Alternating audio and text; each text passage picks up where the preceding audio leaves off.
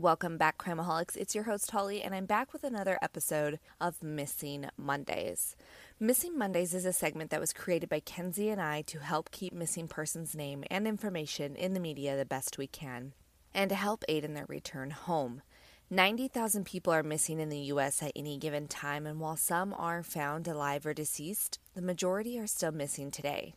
On this segment of Missing Mondays, I will be sharing the information about Stephanie Crane.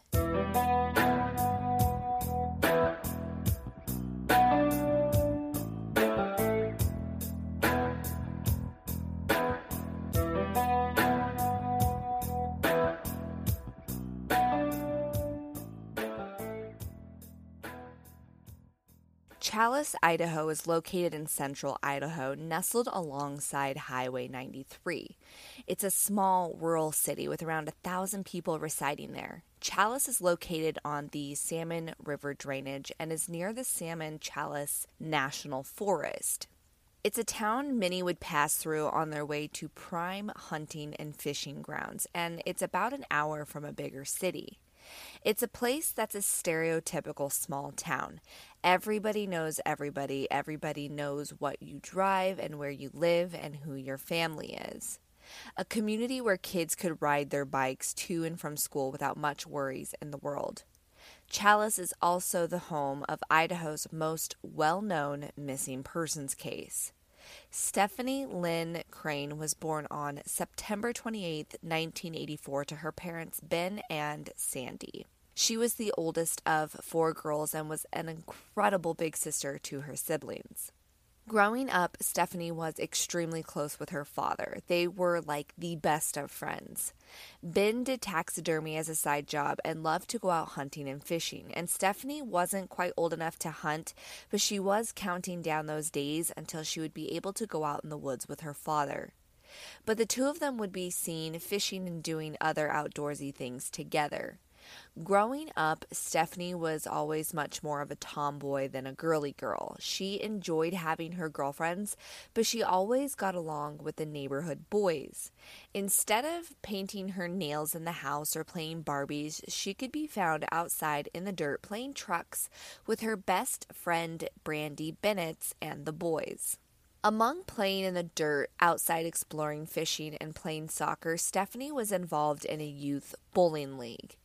On October 11, 1993, Stephanie and her friends would walk to the Challis Lanes bowling alley after school. After bowling, most kids would either ride their bikes home or catch a ride with their parents.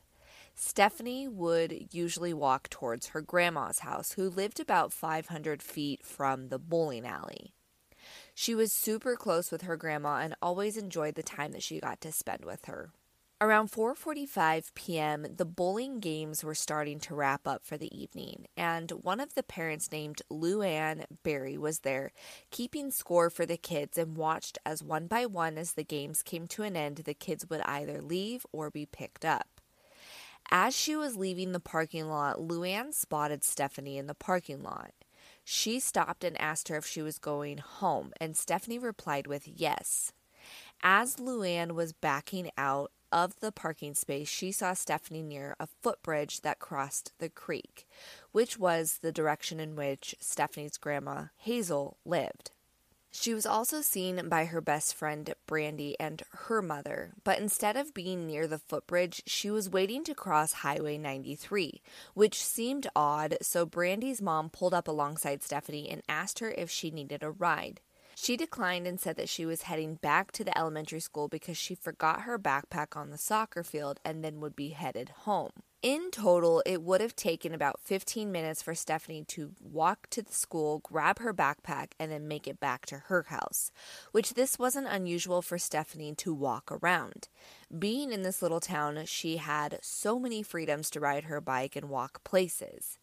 Now, Stephanie's parents' house was practically right next door to her grandma Hazel's. She was always expected to be back at her own home by 5 p.m. As the minutes began to tick past 5 p.m., Stephanie's mom gets a little anxious about her whereabouts. So she phoned over to Hazel to ask if Stephanie was there, which she replied that she hadn't seen her but would check outside the house to see if maybe she was out there playing with the neighborhood boys. Hazel saw the neighborhood boys, but when she approached them to ask if they've seen Stephanie, they all had stated that they had not. Both Hazel and Stephanie's mother, Sandy, began driving around looking for her. Surely she couldn't have gone far, being that they live in such a small community. Perhaps Stephanie had gone to a friend's house for a sleepover and forgot to ask, or maybe she was caught up playing outside with friends. As it begins to get darker out, the unease began to really settle in for Hazel and Sandy. Stephanie wasn't one to play outside in the dark, and in fact, she was actually quite scared of the dark. So much so that she wouldn't even sleep in her own room without some sort of light on. So there was absolutely no way that Stephanie would be out running around outside past dusk.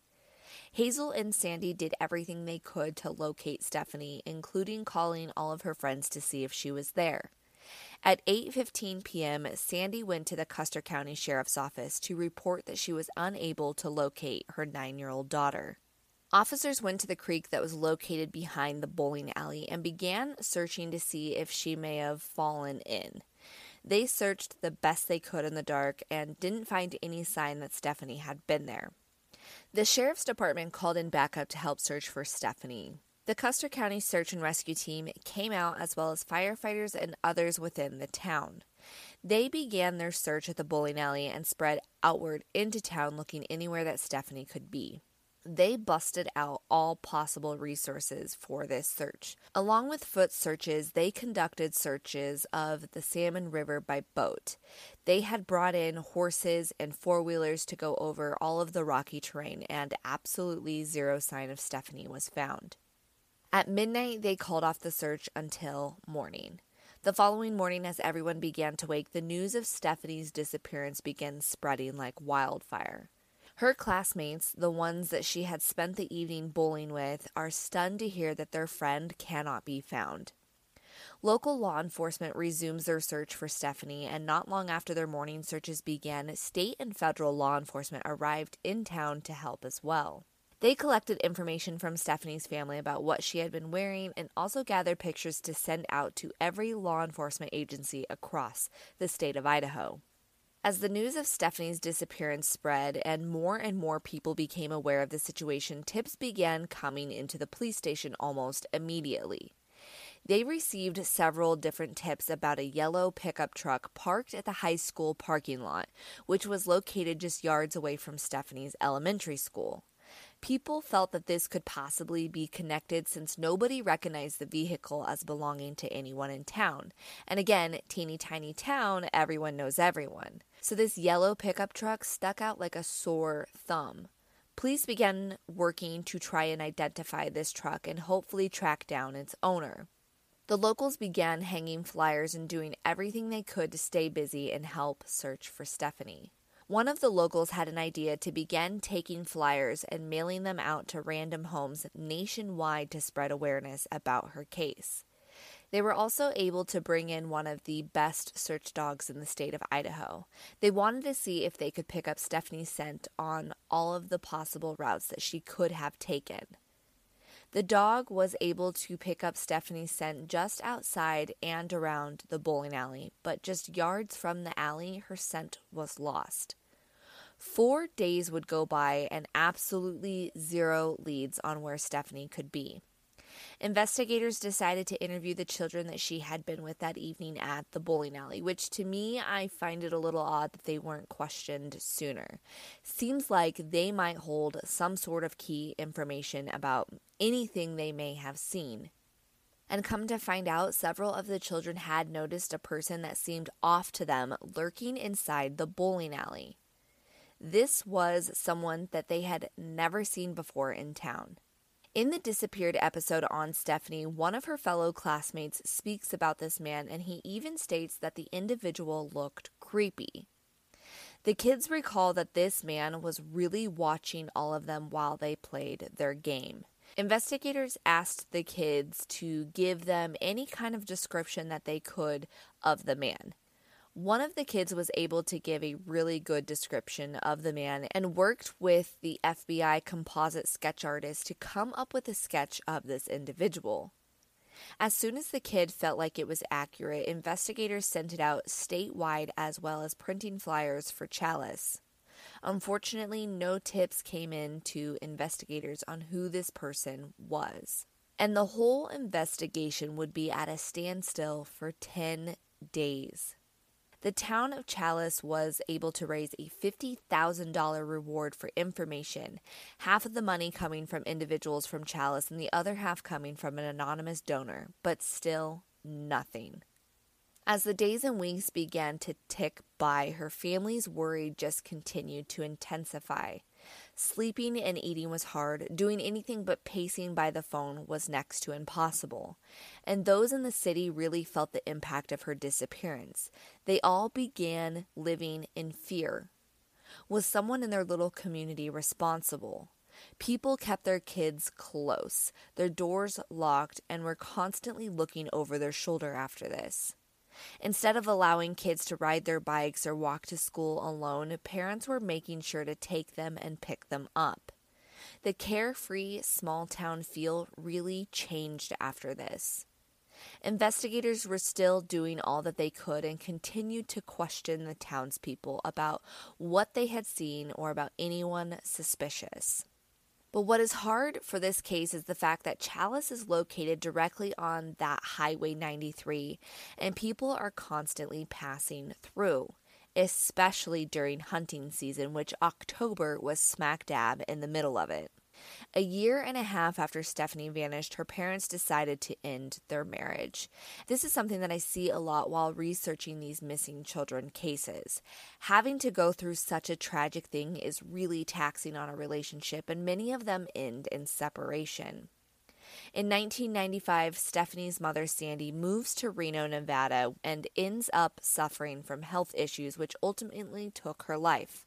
Ben, however, stayed behind in Challis, taking over the full responsibility of raising their 3 remaining daughters, all while hoping that Stephanie will miraculously be found. Stephanie's case would go completely cold. That is until early 1997 when investigators got a call from the Idaho Department of Fish and Game. They had a man in custody who is a hunter by the name of Keith Hescock. He is in custody for unlawful possession of wildlife. While raiding his belongings, they found a secret stash of pornography, some of which appeared to be images of underage females. And what's more interesting is that they knew for a fact that Keith had been in Challis that October day that Stephanie went missing. And one more thing that is worth keeping in mind is that Keith also happened to drive a yellow pickup truck that is similar to the one that was reportedly seen in the school parking lot that day. Unfortunately, because the truck cannot be tracked down and the lack of evidence, even after the search of his home, authorities cannot connect Keith to Stephanie's disappearance. And once again, the case would go cold. 5 years after Stephanie went missing, Ben decided to move himself and his 3 daughters to Washington, 800 miles away from Challis. Stephanie's grandmother Hazel stayed behind in Challis, again hoping and praying that a miracle would happen. From what I have seen, it seemed way too painful for Ben to remain in Challis. The fact that Stephanie was missing was eating him alive, and I can only imagine how painful it was to wonder what had happened to his daughter in that small town. 7 years after Stephanie had gone missing in early 2000, a huge new lead would come in. An inmate in custody in Nampa, Idaho, was claiming to have information on Stephanie's disappearance. The inmate was claiming that a female friend of his had been renting a room in a man's apartment back in 1993. This woman had told him that neighbors had heard interesting sounds coming from a street-level window. Apparently, a girl could be heard screaming and crying in the basement, which apparently this basement was completely off limits to anybody. Nobody was ever allowed to go down there according to this inmate. Authorities were able to track down the woman and bring her in for questioning. She also retold the story pretty much how the inmate told it. She said that the man was one who drifted between Idaho and Oregon. When she lived with him in Nampa, she said his behavior was extremely odd. She also talked about the basement and how nobody was ever allowed to go down there, and many people had heard a girl crying. She recalls neighbors believing that someone was being held captive down there. Apparently, this woman had asked the man why he also kept the basement locked and what was going on down there, and he had stated that his daughter was in there and she was being punished for having tried to run away. She had also said that one day when the man was away from the apartment, she had gone through his belongings. She found several items that were suspicious, including little girls' underwear. And the fact that nobody ever called this in absolutely blows my mind. If I heard screams and cries repeatedly from the basement window, I would be on the phone with police immediately. But nobody ever did, and apparently this woman was so uncomfortable by the whole entire situation that she immediately moved out of the apartment. Now, I was curious just how far Nampa was from Challis, and what I found out is that it was just 200 miles apart, which is roughly a 4-hour and 5-minute drive according to Google Maps. Now, the name of this individual was never released, so I'm going to continue referring to him as the man. Investigators began digging into the man's history and learned that just over a year and a half before Stephanie would go missing, he was arrested and charged with a sex crime that involved a minor, and that minor happened to be his very own daughter. What is infuriating is that he was charged but never had to spend any time in jail due to a plea bargain. He was also allowed to move to the new state of Idaho because this had happened in Oregon. But he was also to only have supervised contact with his daughter, which brings me to the point that whoever was in the basement couldn't have been his daughter because it was supposed to be supervised visitations. And if it wasn't his daughter, then who was it? They tracked this man down, and he was still living in Nampa, and he agreed to take a polygraph test. The questions that they asked were very direct and forward, and all of which asked him if he had anything to do with Stephanie Crane's disappearance, which all questions he answered with no. According to detectives, he was being super deceptive on all of the answers surrounding Stephanie. When they questioned him about his test results, he came back being super defensive. A week after his polygraph, they were able to obtain a search warrant for his old apartment that he once shared with the woman. They did a thorough search of it. Inside the basement, they found a few mattresses with what appeared to be bloodstains on them, as well as a rope with what appeared to be hair wrapped in it. Now, I'm not sure if this apartment had remained empty after the man had left it or what, but investigators thought all of these things were of interest. They took a sample from the mattress and some of the hair and sent it to a state forensic laboratory near Boise. When they finally got the results back, the bloodied mattress came back inconclusive. Forensic scientists were unable to identify if the blood had come from a human or an animal. The hair, however, came back as human, but they were unable to do any further testing for DNA on it because the hair follicle was not attached. Without physical evidence to tie the man to Stephanie, there was little investigators could do at this point.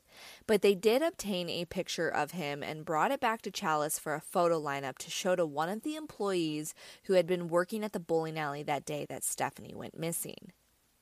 When viewing the photo lineup of different individuals, she pointed out the man from Nampa, but says that she was not 100% certain. But he was who looked most familiar to her. In 2002, a familiar name would come up again. Keith Hescock, who was the hunter that I mentioned earlier that got into trouble for poaching and the pornographic pictures of what appeared to be an underage girl, was in trouble again. Keith had kidnapped a young girl from Idaho Falls and then raped her. He then handcuffed her to the bed and left to go to work.